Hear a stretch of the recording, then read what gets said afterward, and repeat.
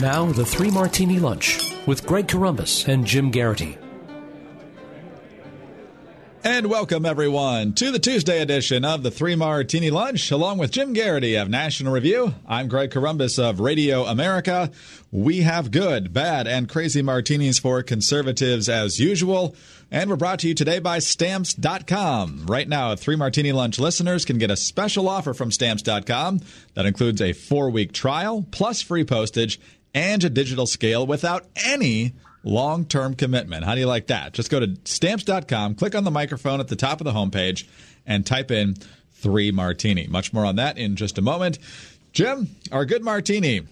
Just because you're a media darling doesn't necessarily mean America's going to love you. That was kind of the question we posed when Beto O'Rourke jumped into the presidential race last week. It'll be a clarifying moment potentially about whether the media glamorizing a candidate is enough to get them across the finish line, at least for the nomination, if not the general election, or whether he'll flame out. So far, Alexandria Ocasio-Cortez appears to be the latter, although she's in a very safe district, so I'm not suggesting that she's about to lose anytime soon. But there are new numbers out from Siena looking at the favorability ratings of different New York political figures. And you got folks like Chuck Schumer and Kirsten Gillibrand who are 10 points above water, but you get down to AOC, 31% approve, 44% disapprove, with a minus 13 net, obviously. They also don't like her very much when it comes to her actions with respect to losing the Amazon deal up in New York. Whether she was a hero, 12%, or a villain, 38%. New Yorkers, by a 67 to 21% margin, say losing out on the Amazon deal was definitely a bad thing for New York. Not to outrun her reputation here, AOC definitely seeing why she's unpopular in New York. Somebody tweeted to her, "It's interesting to see centrists suddenly downplay or ignore the effects of racism, sexism, and Fox News targeting when discussing AOC's overall approval rating." She tweets back, "When centrists care more about the GOP base than the Dem base, bigotry gets legitimized. This is the playbook. GOP does it with virtually every Democratic figure who isn't a white male, otherize, demonize, and splinter. It's vital that we adapt and dismantle the approach, not cow to it." So, Jim, clearly she's unpopular because she's a woman and she's a minority, not because her ideas are insane. Well, Greg, the exact same poll has Bill DeBlasio, kind of foreshadowing one of our other martinis today, 34% approve, 50% disapprove. That's a minus 16 score there. And that's even worse than hers. So is it racism or is it sexism that's holding back de Blasio? Or Fox News, I suppose, or something like that. And this is a somewhat reassuring poll because it's one of those things where you realize politicians really don't go before the public and say, since we're talking about New York, as Ed Koch used to say, "How am I doing?" All that often. We all, Alexandria Ocasio-Cortez had that really surprising primary victory. We all knew that because of the demographics in the district, she was going to win the general election quite easily. And since then, she's just been catapulted to this superstar status. And I don't think she is overcovered. I think she really is setting the tone and setting the pace and setting the terms of debate for the Democratic Party since her ascension into Congress. She is a media sensation. And in light of that, you could get the idea of, oh, my God, this is what the future of the Democratic Party is. This is what the millennials want. This is the future. And now you look at this and you find out, well, actually, no. In New York State, which is, probably more left of center than your average American state, but not uniformly liberal, upstate, middle range, Hudson Valley. Those are not necessarily Long Island. Those are not necessarily, they're not all Brooklyn. And you add it all up, more New Yorkers feel negatively towards her than they feel positively towards her. Now, I think it's really interesting that the Amazon deal, which is one of the few times I thought she was right for the wrong reasons. She just didn't like the idea of big companies getting anything. I just didn't know. Folks like you and I have a much more skeptical view of the government picking winners and losers in the marketplace. It's interesting that might be one of the things that's hurting her in this poll. But overall, I think, look, this is she's very combative, as we've noticed. She basically, what she's called out as being wrong, she argues that the fact checkers are being unfair. There's a lot of the Trump playbook, like the media is picking on me. I'm a victim. Their establishment of, all of their motives are bad. This is, her criticism is entirely driven by racism and sexism and Fox News propaganda. She can't admit she's ever wrong on anything.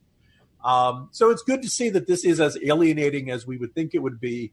Not playing well. Obviously, it sounds like Democrats are by and large, but independents, which are still a significant factor in a whole bunch of states, are indeed repelled by this. So I doubt this will humble her very much, but I think it should be a kind of a key indicator to a bunch of Democrats. All the stuff about the Green New Deal, everything else they've been touting themselves of saying, America's ready for this hard left turn. Probably not. This is if Alexandria Ocasio-Cortez can be unpopular in New York State, you should be a lot more careful about places like Ohio and Pennsylvania and Michigan and Florida and places like that. Well, and they're doing a great job of overplaying their hand on a lot of different issues. So hopefully we'll see that type of backlash in the more competitive states for Republicans, shall we say. So you got to get that message out about what people like Alexandria Ocasio-Cortez would like to do to spread the socialist message in this country. And, Jim, the best way to do that is at a good postage rate. Through your direct mail and otherwise. No one really has time, though, to go to the post office. You're busy. Who's got time for all the traffic, parking, lugging all your mail and packages? It's just a real hassle. So that's why you and we all need Stamps.com, one of the most popular time-saving tools for small businesses. Stamps.com eliminates trips to the post office and saves you money with discounts you can't even get at the post office. Stamps.com brings all of the amazing services of the U.S. Postal Service right to your computer. Whether you're a small office that's sending out invoices, an online seller that's shipping out products, or even a warehouse sending thousands of packages a day, Stamps.com can handle it all with ease. You simply use your computer to print official U.S. postage 24/7 for any letter, any package, any class of mail, anywhere you want to send it. Once your mail is ready, just hand it to your mail carrier or drop it in a mailbox. It's that simple. With Stamps.com, you get 5 cents off of every first-class stamp and up to 40% off of priority mail. Not to mention, it's a fraction of the cost of those expensive postage meters. Stamps.com is a no-brainer. Saves you time and money. It's no wonder that more than 700,000 small businesses already use Stamps.com. And right now, 3 Martini Lunch listeners can get a special offer that includes a 4-week trial of Stamps.com plus free postage and a digital scale without any long-term commitment. All you have to do is go to Stamps.com, click on the microphone at the top of the homepage, and type in 3 Martini. That's Stamps.com and enter 3 Martini.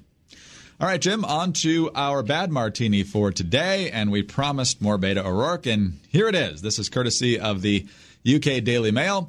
Beto O'Rourke benefited from a deal between Reuters reporter Joseph Menn and his former hacker buddies to keep the former congressman's membership in the cult of the dead cow a secret until after the 2018 Senate race. The move could have also benefited Menn if O'Rourke had succeeded, given a subject of his book would have been a U.S. senator. O'Rourke lost, but became a rising national star in the process and is pursuing the 2020 Democratic presidential nomination. Here's an extended clip of Mr. Menn explaining how he got to talk to O'Rourke without having to go public. While I was looking into the cult of the dead cow, I found out that they had a member who was sitting in Congress. I didn't know which one, but I knew that they had a member of Congress. And then I figured out which one it was. And the members of the group wouldn't talk to me about who it was. They wouldn't confirm that it was this person unless I promised that I wouldn't write about it until after the November election. That's because the member of Congress had decided to run for Senate. Beto O'Rourke is who it was. They said, we'll talk to you about Beto O'Rourke, but it's got to be after the November election that it runs. I said, okay. I met Beto O'Rourke.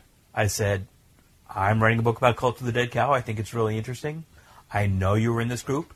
This book is going to publish after November, and your Senate race is over. And he said, okay. And he told me about his time in the Cult of the Dead. Jim, we're barely into this campaign season, and we're already talking about something called the Cult of the Dead Cow, which tells you probably how the rest of this campaign season is going to go. But I now defer to journalism professor Jim Geraghty to describe what the ethics are in this situation. Well, look, this is not the first time we've had a circumstance like this. And when I first heard about this, Greg, I had this nagging. I was trying, where have I seen this before? And I remember the book by, I believe it was Jonathan Allen and another reporter on the 2016 campaign called Shattered, which had a lot of inside stuff about the Hillary Clinton campaign, had a lot of fascinating details about people inside Hillary Clinton's campaign basically knew things were looking a lot worse than the public message was. That the polling, what they were seeing in their internal data did not reassure them. The guy in charge of Hillary's effort in Florida was like, we're not winning this thing. The university, one of the unions wanted signs and materials to do in Michigan, and they told them, don't worry about Michigan. Focus on Iowa. Well, she lost Iowa, she lost Michigan, she lost Florida. So the interesting thing is that Jonathan Allen and this other, I can't remember the name of the other reporter, had a decent amount of information indicating that the general narrative that the 2016 campaign was going to be a Hillary Clinton win, and she was going to win it pretty easily, and she had so many more campaign offices, and her get out the vote operation was such a much more well-oiled machine. Remember, Trump had outsourced it entirely to the RNC, and it was operating on a shoestring. They had information that would have really been good for the public to know.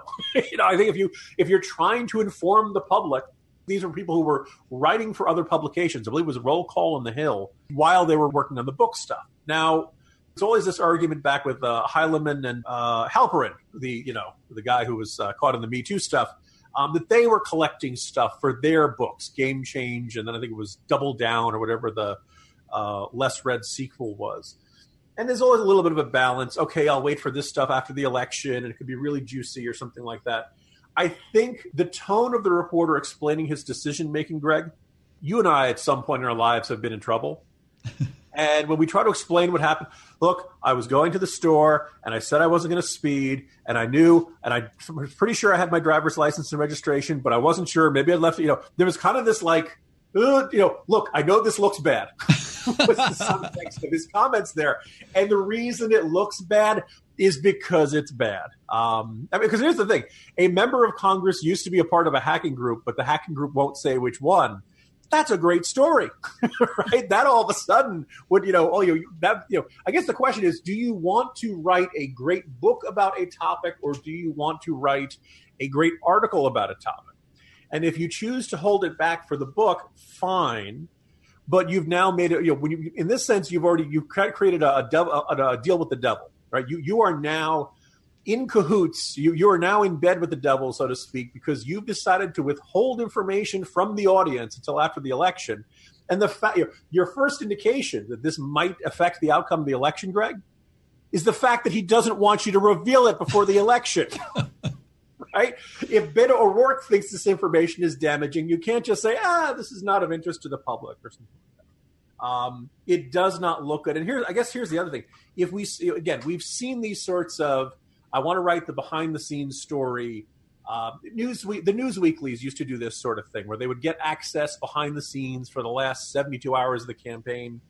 And the reporters would not worry, the campaign wouldn't worry about it, because Time or Newsweek or U.S. News World Report, whatever, weren't going to have their next issue until after Election Day.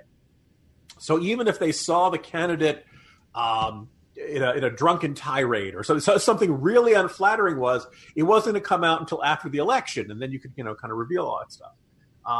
This is bad. This way. And here's the thing: if we had a sort of a history of reporters doing this sort of thing for both sides of kinds of campaigns, fine. We don't have examples of that, and the sneaky suspicion is that if Reuters found out that a Republican congressman was a hacker in his youth and had apparently wasn't it part of scamming the phone company to get free phone calls or something like that. This was not all totally harmless, defacing websites or something like that. This is more of that rebellious young Beto O'Rourke. Goes well with the DOI and burglary charges. There's kind of this general sense of, well, we'll give this guy a deal because we like him, and we'll withhold it until after the election. If they'd found out the same information about Ted Cruz, in all likelihood, we would have heard about it immediately. I can't prove it, but that's my gut suspicion, and I suspect a lot of conservatives will agree with me. Yeah, that's been Ted Cruz's reaction today already. He says, Reuters didn't want to, quote-unquote, scoop their word that Beto may have committed multiple felonies. Instead, they cut a deal to keep it secret for over a year until after the Senate election. Query, is there any universe in which they would have cut that deal for a Republican?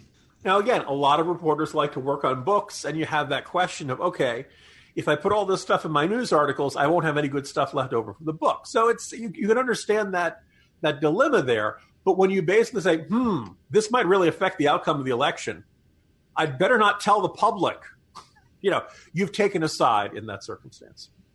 So is Cult of the Dead Cow supplanting Aqua Buddha as the weirdest campaign theme in recent years? I understand it's already been announced by Cory Booker because he's vegan. So does he want the cow to be dead then? How does that work? I mean, I'm sure he does because the cow's emissions is bad for the planet. So I would think dead men tell no tales. Dead cows emit no methane. All right, on to our crazy martini now, Jim. And let's move on to, as you said before, somebody we foreshadowed, New York City Mayor Bill de Blasio, currently 16 points underwater in his own state. And apparently he's not doing a whole lot better in the early presidential states. In case you weren't aware, Bill de Blasio is also kicking around a 2020 presidential bid. Not sure this latest story is going to encourage that, but who knows with him. New York Post, Mayor de Blasio's ongoing tease of a presidential run didn't exactly pull in the crowds during a campaign-esque event in the Granite State, that being New Hampshire. Only 20 people showed up Sunday to hear the leader of America's largest city hold a roundtable on mental health, including the 14 people on the panel and just 6 in the audience. There were also about 6 reporters on hand to make the room at the Sugar River Valley Regional Technical School look a little bit less empty. So, Jim, when the reporters match the turnout for your events, that's usually not a very good sign. But, we've seen this in New Hampshire before for people who are kind of in the lower tier. I remember Sam Brownback had some event where he couldn't fill up the first row and so forth. So it's a work in progress for the mayor. What do you make of his meager turnout? I just got a comment, a statement issued in my email box, Greg, from somebody kind of scoffing at the size of that crowd. Boy, is that guy unpopular. And that's from Virginia Governor Jim Gilmore, who you may recall got 11 in the Iowa caucuses. I don't mean 11%. I don't mean 11 precincts. I mean 11 votes out of a couple. So if there's going to be anything really delightful about this cycle, it's going to be a lot of Democrats. Look, obviously, you need a big ego to run for office. I think most people kind of agree with that. A little bit of narcissism is baked in the cake, but a lot of folks are walking around just this wildly unrealistic belief of how popular they are, how appealing they are. I had a corner post yesterday where I was kind of laying out, it's possible that out of let's take, Julian Castro, Jay Inslee, Kirsten Gillibrand, Pete Buttigieg, all of the who candidates you've heard about so far, maybe 1 or 2 of them really will break out, that they'll be out, that all of a sudden they'll have some event, some speech, maybe some moment in the debates or something like that. Maybe some of them are going to, do it was Chris Dodd or somebody did the approach of basically moving to Iowa and doing nothing but campaign in Iowa the entire time. Maybe it'll work, maybe it won't. The thing is that for the 5, 6, 7, 8, maybe even 9 also ran, who the heck is this guy candidate? It's not going to work for all of them. Some of them are starting at 1%, and some of them are going to finish at 1%. And it's going to be delightful to see some of these folks just slam into that brick wall of reality. And you could argue it's not fair. You could argue it's, this isn't the way politics is supposed to be. By golly, back in the 1970s, a candidate could go to Iowa and shake a lot of hands in diners and, attend candidate forums and, they would rise to the top. Okay, fine. Yeah, maybe it's unfair. But first of all, this is what happens when you have 20 to 30 egomaniacs decide to jump in at the same time. We used to get a half dozen egomaniacs, and it was easier for the half. There's an old joke that the way the media counts is 1 too many. After 3, it's just too many for us to keep track of, and that's kind of where we are in this. That and I say this as somebody who's been writing profiles, and I think I'm up to 9 or 10 of them. Most people can't keep track of them. We joke about they're going to do the debates over 2 nights. Right? There are too many candidates. You can't really. But most of you don't belong. I'd love to moderate one. Boy, wouldn't let's just get that campaign started, Greg. Oh yes, a lot of fun. Okay, attention candidates. 2/3 of you don't belong on this stage. So my goal tonight is to get to humiliate at least 6 or 7 of you, so that you get laughed off the stage and you end this waste of time and money as quickly as possible. I'm sorry. I'm tired of this. I've seen this get worse cycle after cycle. Folks who have absolutely no chance. And it's like one part naivete, one part egomania, one part just wildly unrealistic belief in their own abilities. No, I'm gonna build up my name ID and my support through grassroots engagement. No, you're not. You're gonna run around. You're gonna give a whole bunch of speeches that sound just like every other candidate, and people are gonna nod and smile and give polite applause. And then they'll focus back on the more serious candidates. Look, I hate to tell this to all these candidates. This is a good lesson for every Republican thinking about running in 2024. If you want to be elected president in 2024, you need to build your name ID now. You cannot build your name identification and establish your reputation amongst the party's primary voters during the campaign. Presuming we get another 10 to 15 to 20. Maybe at some point the parties will step in and create some sort of tougher barrier for entry.